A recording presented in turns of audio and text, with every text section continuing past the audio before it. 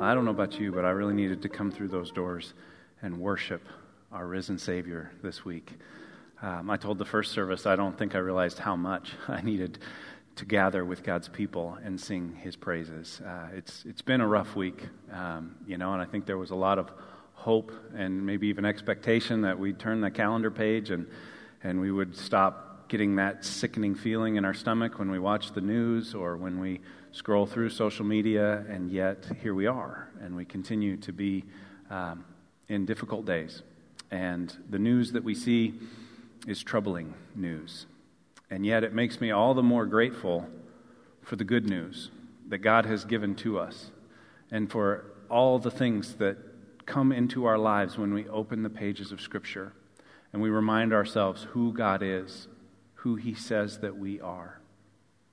The promises that He is with us, that He will never leave us, that He will never forsake us, that He is in our midst.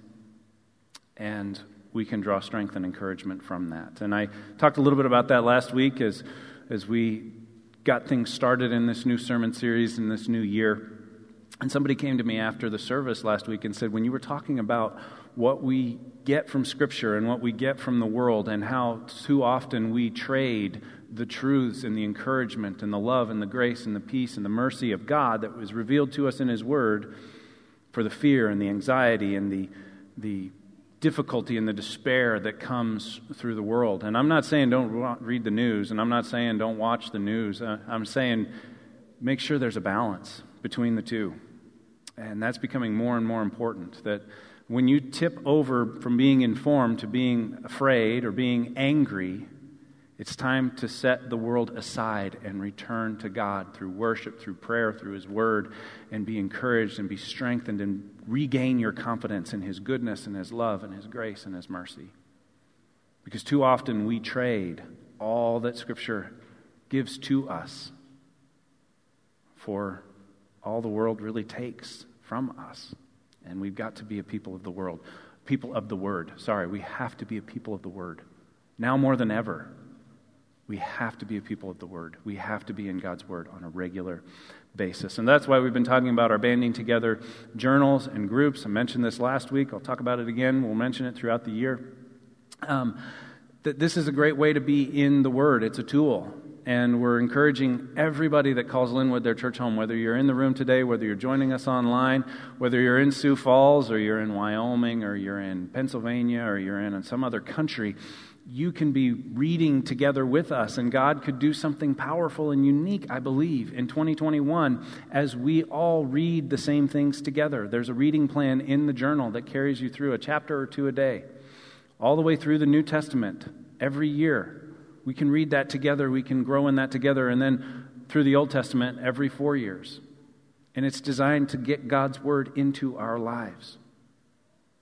And so it's a powerful tool for your one-on-one time with God. And I'm encouraging everybody to do that at least 4 times a week. That's a minimum. I said that last week, 4 times a week. And then I realized I don't think I told him that was just the minimum. 4 times a week should be the bare minimum, that we're opening God's Word, asking it to speak to us, engaging with it thoughtfully and reflectively. And then if you get 5, 6, 7 times a week, all the more power to you. All the more power to you into this world around you. And then we're encouraging people to join groups and to form groups and to spend time reading and praying together and sharing what God is saying to you and holding each other accountable for becoming holier. Like, that's a part of the process in this thing we call discipleship, is to become holier, to become more and more like Jesus. And so there's a couple of ways, a couple of on-ramps for you to do that. You can pick up a journal today and begin reading and begin engaging Scripture, and there's a guide there for you to do that. There's going to be an opportunity to hear how people have been impacted by this in the past year or even the past week. I'm sure there are people that started this week or last week that have already had an experience where God's Word intersected with their life in a unique way. So I want to encourage you to come on Wednesday night at 6:30. We'll meet in here. We'll also be available online. If you can't make it here, you can join us online. We'll live stream it. It'll be available afterwards. And it's an opportunity to come and share. You remember those old sharing services that you used to have? Maybe you grew up in a church that did those on a regular basis where they'd pass the mic around or people would just stand up and testify.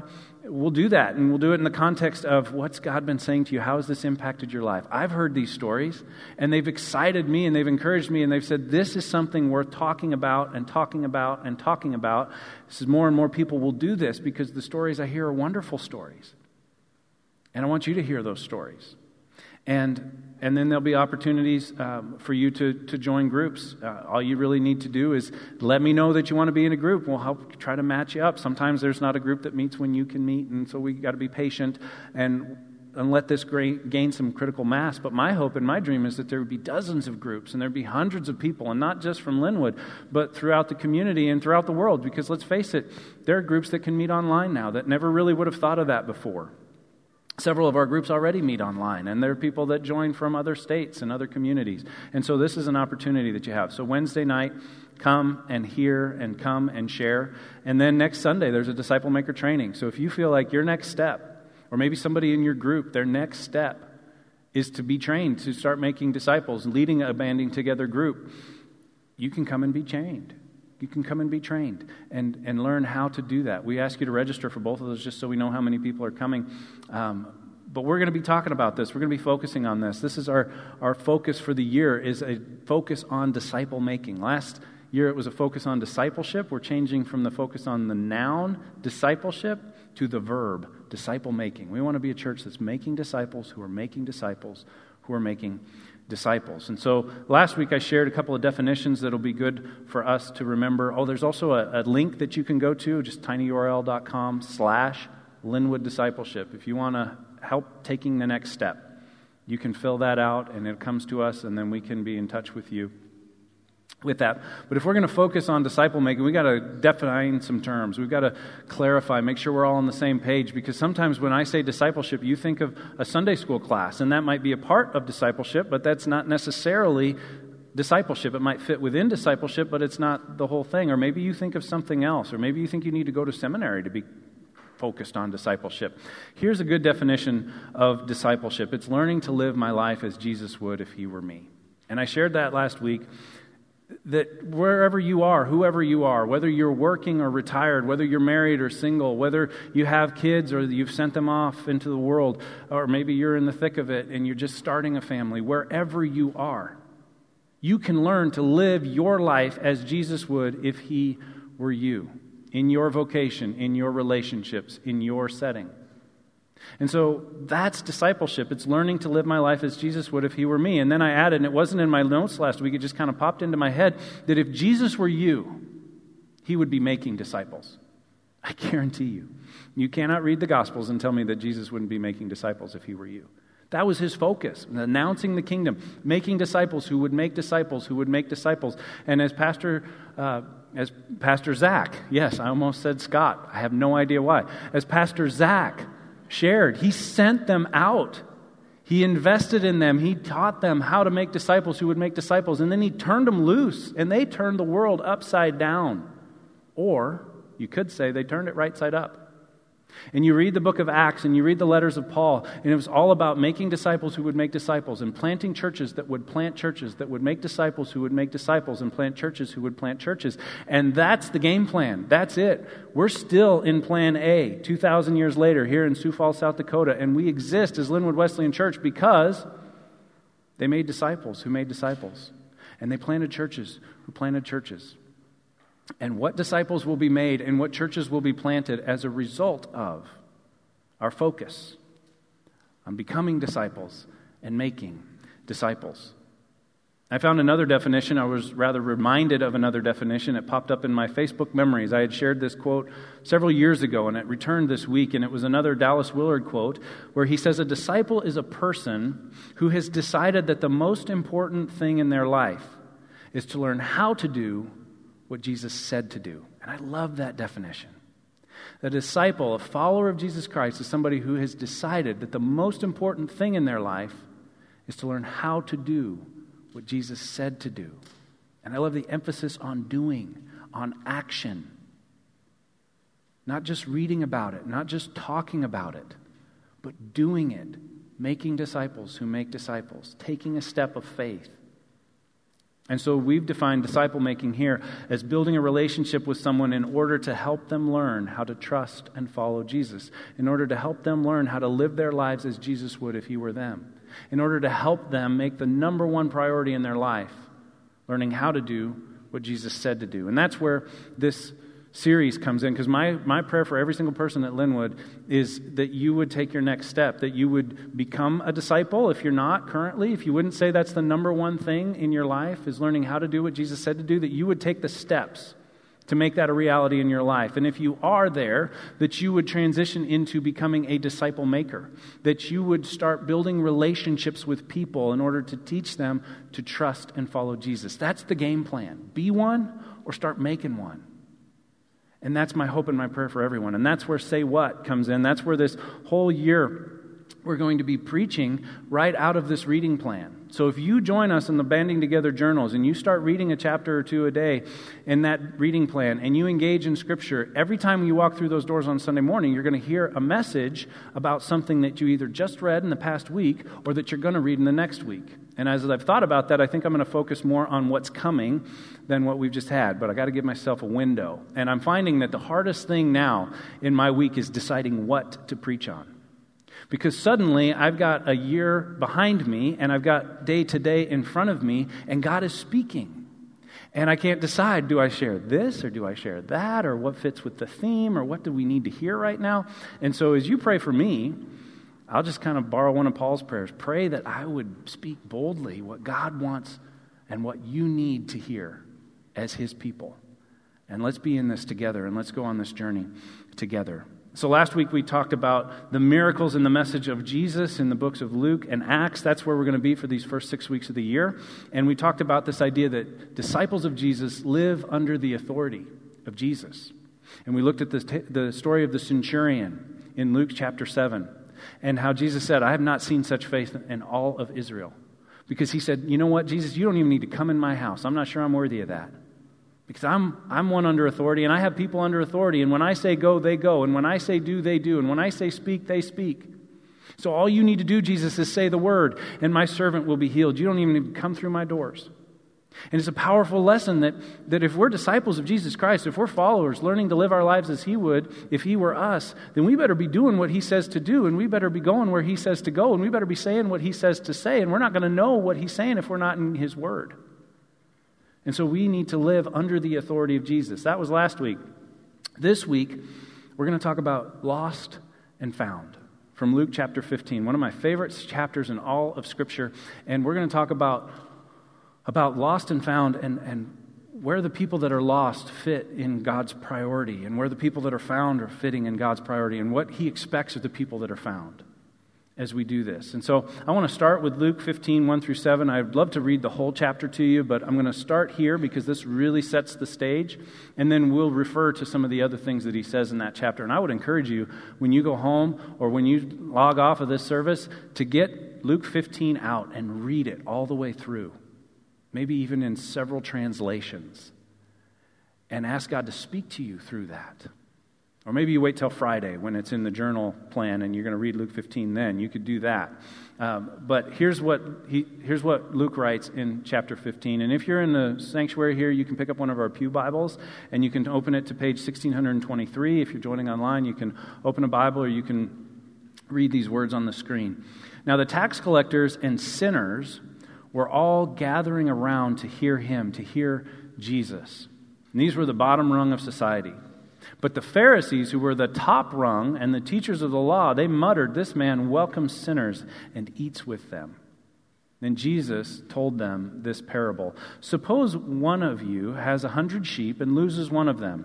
Does he not leave the 99 in the open country and go after the lost sheep until he finds it?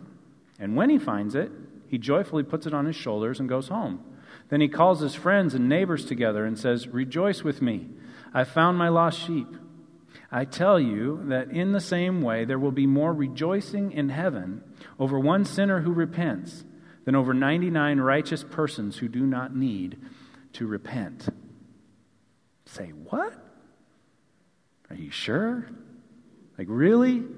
There's more rejoicing over one sinner who repents than over 99 good people who never wandered off. Are you sure? Say, what? Doesn't that feel like one of those cell phone plans, like, thank you very much for being a loyal customer for 9 years. We have absolutely nothing for you but a rate increase. But if you're not one of our customers, we'll give you a phone and we'll give you a car to drive around in and talk on the phone with people. Doesn't it feel a little imbalanced? Like, why is it the one that wanders off over the 99 that never wandered off? And is that even good stewardship, Jesus, to leave those 99 behind and go after the one? I mean, maybe that's just an acceptable loss. No, it's not. And so this story really fits our theme, not just in the say what, but in the say what. There is something that we need to say, and there is a responsibility that we need to take from this story. In fact, this story is so important that Jesus tells it 3 times. One after the other after the other. He starts with one lost sheep, and then he talks about one lost coin, and then he talks about one lost son. One after the other after the other. 1 out of 100 sheep, one wanders off. 1 coin out of 10, and then 1 son out of 2. And there's a rescue, and there's a search, and there's a return, and in each case, there's rejoicing. And in each case, he makes the point, there's more rejoicing over the one that comes back than there is over the multitude that never left. And you might not think that's fair. But our bottom line today is what I hope you get. If you checked your Facebook and you've been scrolling, come back. If you got distracted online and you're not listening, come back. If you think it's unfair that he pays more attention to the one that comes back than the 99 that never left, you need to understand a really important truth. If you want in on the rejoicing, join the rescue party. There's nothing that says that you can't join the rescue party and bring people back and join the rejoicing. In fact, that's what's commanded of us, to go and find people. That's our mission here at Linwood, to reach people for Christ, give them a place to belong, and help them grow in their faith. And Jesus models this for us. He is the good shepherd who leaves the 99. He says, you know what? They're going to be okay. They've got each other. I'm going to go find the one. In fact, he was not content to stay up in heaven. He joined a cosmic rescue mission in this world to bring us back to him, to bring those who were lost back to him. In fact, he's the perfect older brother in the story of the 2 sons that doesn't just sit at home with a sense of responsibility, but actually leaves heaven behind to go on a rescue mission for the younger brother. That's me. That's you. And that's powerful. In fact, that was an image or an insight that I had never really considered before January 15th of last year. And so I want to share my journal with you just in case you missed it last week. And if you missed last week, I would really encourage you to watch that message. But here's this process. We talk about the journal. There's a reading plan, and then you do a process called SOAP. It's SOAP, Scripture, Observation, Application, Prayer. And let me just model this, how this works. So we were supposed to read Luke 15 and Psalm 5 last year on January 15th. It'll be Luke 15 and Psalm 5 this year on January 15th. And so I focused on verse 7 of Luke 15 and verse 7 of Psalm 5. In the same way, there is more joy in heaven over one lost sinner who repents and returns to God than over 99 others who are righteous and haven't strayed away. That's the New Living Translation. Here's what really caught my attention from Psalm 5, verse 7. Sometimes when you have a shorter New Testament chapter, they'll throw in a psalm just to round it out. And here's what Psalm 5:7 says. Because of your unfailing love, I can enter your house. Isn't that cool? The connection between the story of the lost sheep, lost coin, lost son in Luke 15 and this insight that David had that because of your unfailing love, I can enter your house. And it's spooky how often there's connections like that from these randomly paired Old Testament and New Testament passages written hundreds of years apart. It's almost like the same guy wrote it all, because he did.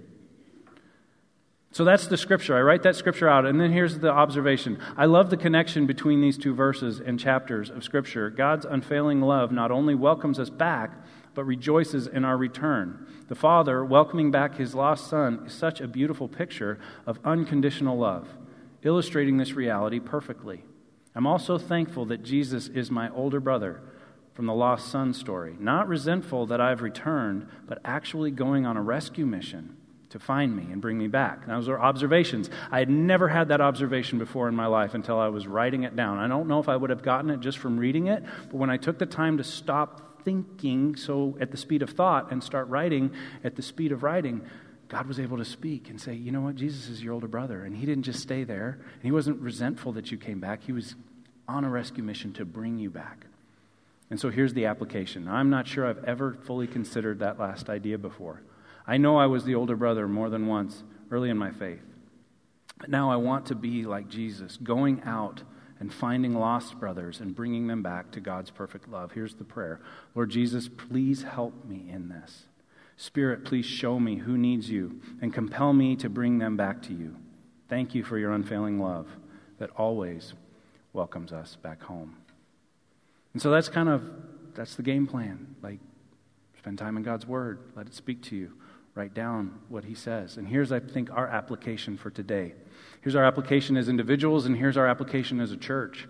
We have to prioritize the lost over the regulars. I think that's what Jesus was saying, and I think it was such an important message that he said it 3 times, back to back to back. We have to prioritize the lost, not just the regulars.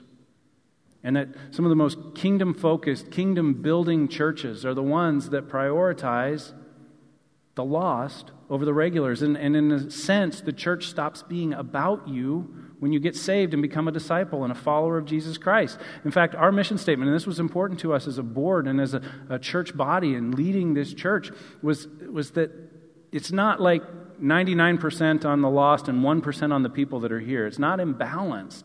But when push comes to shove and we got to make a decision, we're going to prioritize the lost. We're going to reach people for Christ, reach people that aren't here, reach people that are out there. We're going to reach them for Christ. And then we're going to give them a place to belong. And we're going to help them grow in their faith. That's our mission. And we talked about it at the time, we're like, there's going to be some people that don't really like that. And there might even be some people that really don't like that. They want the church to be about them. They want the church to be a dispenser of religious goods and services that they can come and consume and then go home. And that can't be our mission because that wasn't Jesus' mission. In fact, he says it as clearly as he can possibly state it in Luke 19. I have come to seek and save the lost. That's his mission, to seek and save the lost. And if that's not our mission, then we're missing it. It doesn't matter what we get right if we get that wrong. So we got to make sure that we're a church that prioritizes the people that aren't here. In fact, a friend of mine posted this. It's on the wall in his church. It says, a disciple is someone who has moved from being the recipient of the church's mission to being responsible for the church's mission. A disciple is someone who has moved from being the recipient of the church's mission to being responsible for the church's mission. And I remember when that shift took place for me. I had gotten really good at being a recipient of the church's mission. And I really liked my church. And we had started to take some classes, and we had started to give, and we had started to serve more and more. But we were still on the receiving end for the most part. And if you'd asked me if I was responsible for the mission of Highland Park Community Church, I would have told you, no, that's the pastor's job. Or no, that's the Board of Servant Leaders' job. It was kind of like our LBA. And then I joined a Bible study. It was a men's group, and I've talked about it before. We did the Search for Significance, a really, really powerful study about removing the world's lies and replacing them with God's truths. And then I got invited to be a part of a Bible study that the senior pastor was leading with a group of men, and several of them were on staff, and some of them were leaders, and some of them were just people like me that he invited into that process. And then in 2006, one of those pastors did a really crazy thing. They said, Mark, that it wasn't Pastor Mark at the time. They said, Mark, would you like to teach a Sunday school class? And I said, you mean take a Sunday school class? Yeah, I'll take a Sunday school class. Who's teaching it? He said, no, I want you to teach it. And I said, I'm not ready. And he said, no, actually, I think you are. I said, I'd really like to take it first. And he said, no, you're going to learn far more from teaching this class than you will ever learn from taking another class. I really want you to teach. I said, who's going to come? Like, really? He said, you'll be surprised. And I was. Because I went ahead and did it. He was a hard person to say no to, and he wouldn't leave me alone. And the people that came to that class, I was 25 years old. The people that came to that class were all in their 50s, 60s. And there were more each time we taught it. And they kept inviting their friends. And I was like, why are you listening to me? But they really weren't. They were listening to God's Spirit speaking through the Word. And I was just a facilitator. And that's what happens when you start leading a Banding Together group. You become a facilitator of what God wants to do in somebody else's life. It's really not about me. It's not about you. And so this might not feel so warm and fuzzy if you feel like you're more of a recipient than someone who's responsible for the church's mission. And so I want to pause right here and say a couple things. First, don't mistake the enemy's voice of condemnation, which pushes you farther from God, for the Spirit's voice of conviction, which draws you into God. And if the Spirit is speaking to you and the Spirit is giving you a little unrest with this, I want you to engage that. I want you to pray about that. I want you to take a step of faith with that. But don't let the enemy push you away from God. That's not our heart. We want everybody to take their next step, whatever that might be. And I also want to make it crystal clear, there are seasons of life where you need more care, where you need to be a recipient. And we all go through those seasons of life.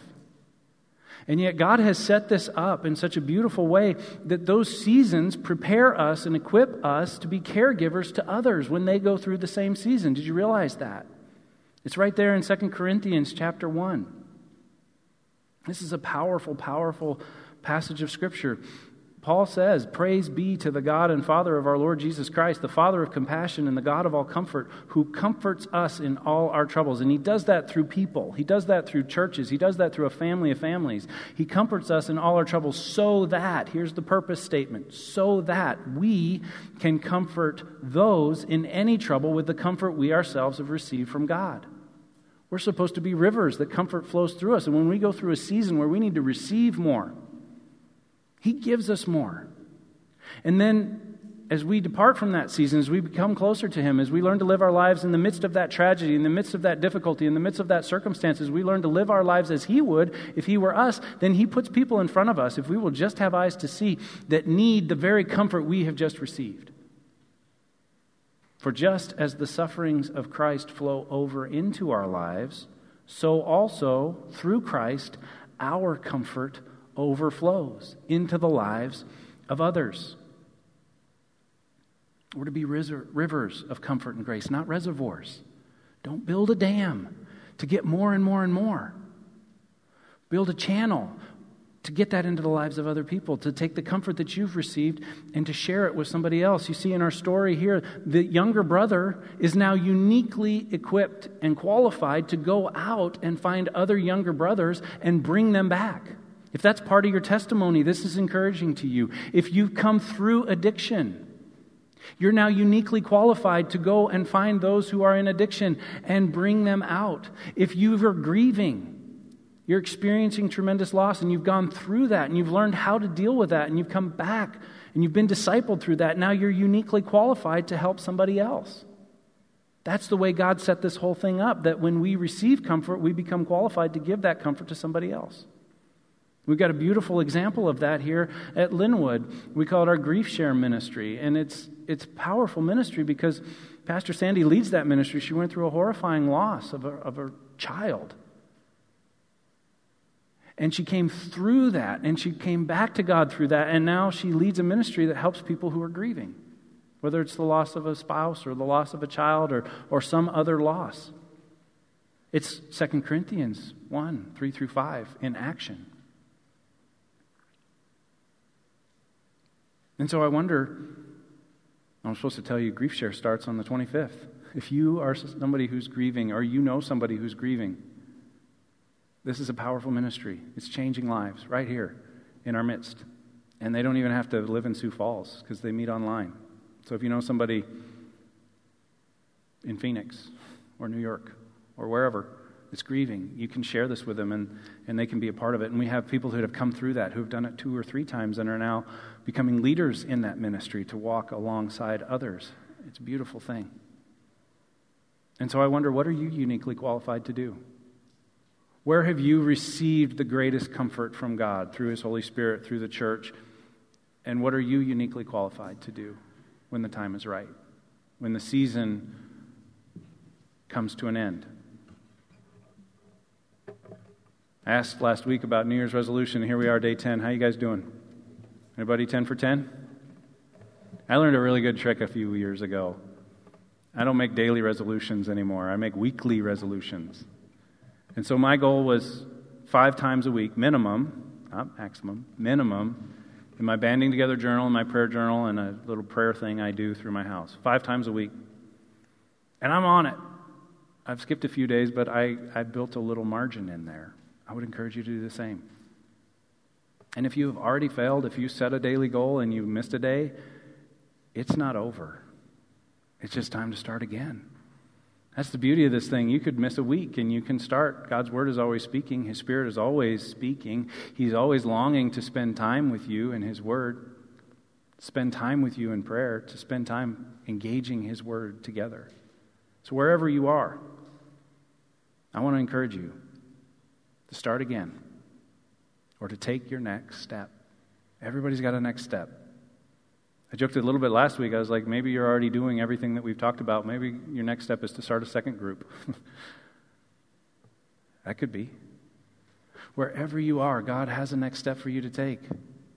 And so I want to encourage you, each of you and each of us, to be a people who take our next step, who don't dig our heels in and say, no, I don't want to. I'm good right here. Because we're not good. Look around. We're not like...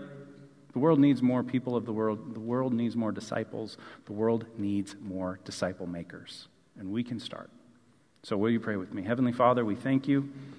We thank you for your word, and we thank you for this time to be in worship together. We thank you for your promises that are great and precious. And we thank you for your willingness to speak to us.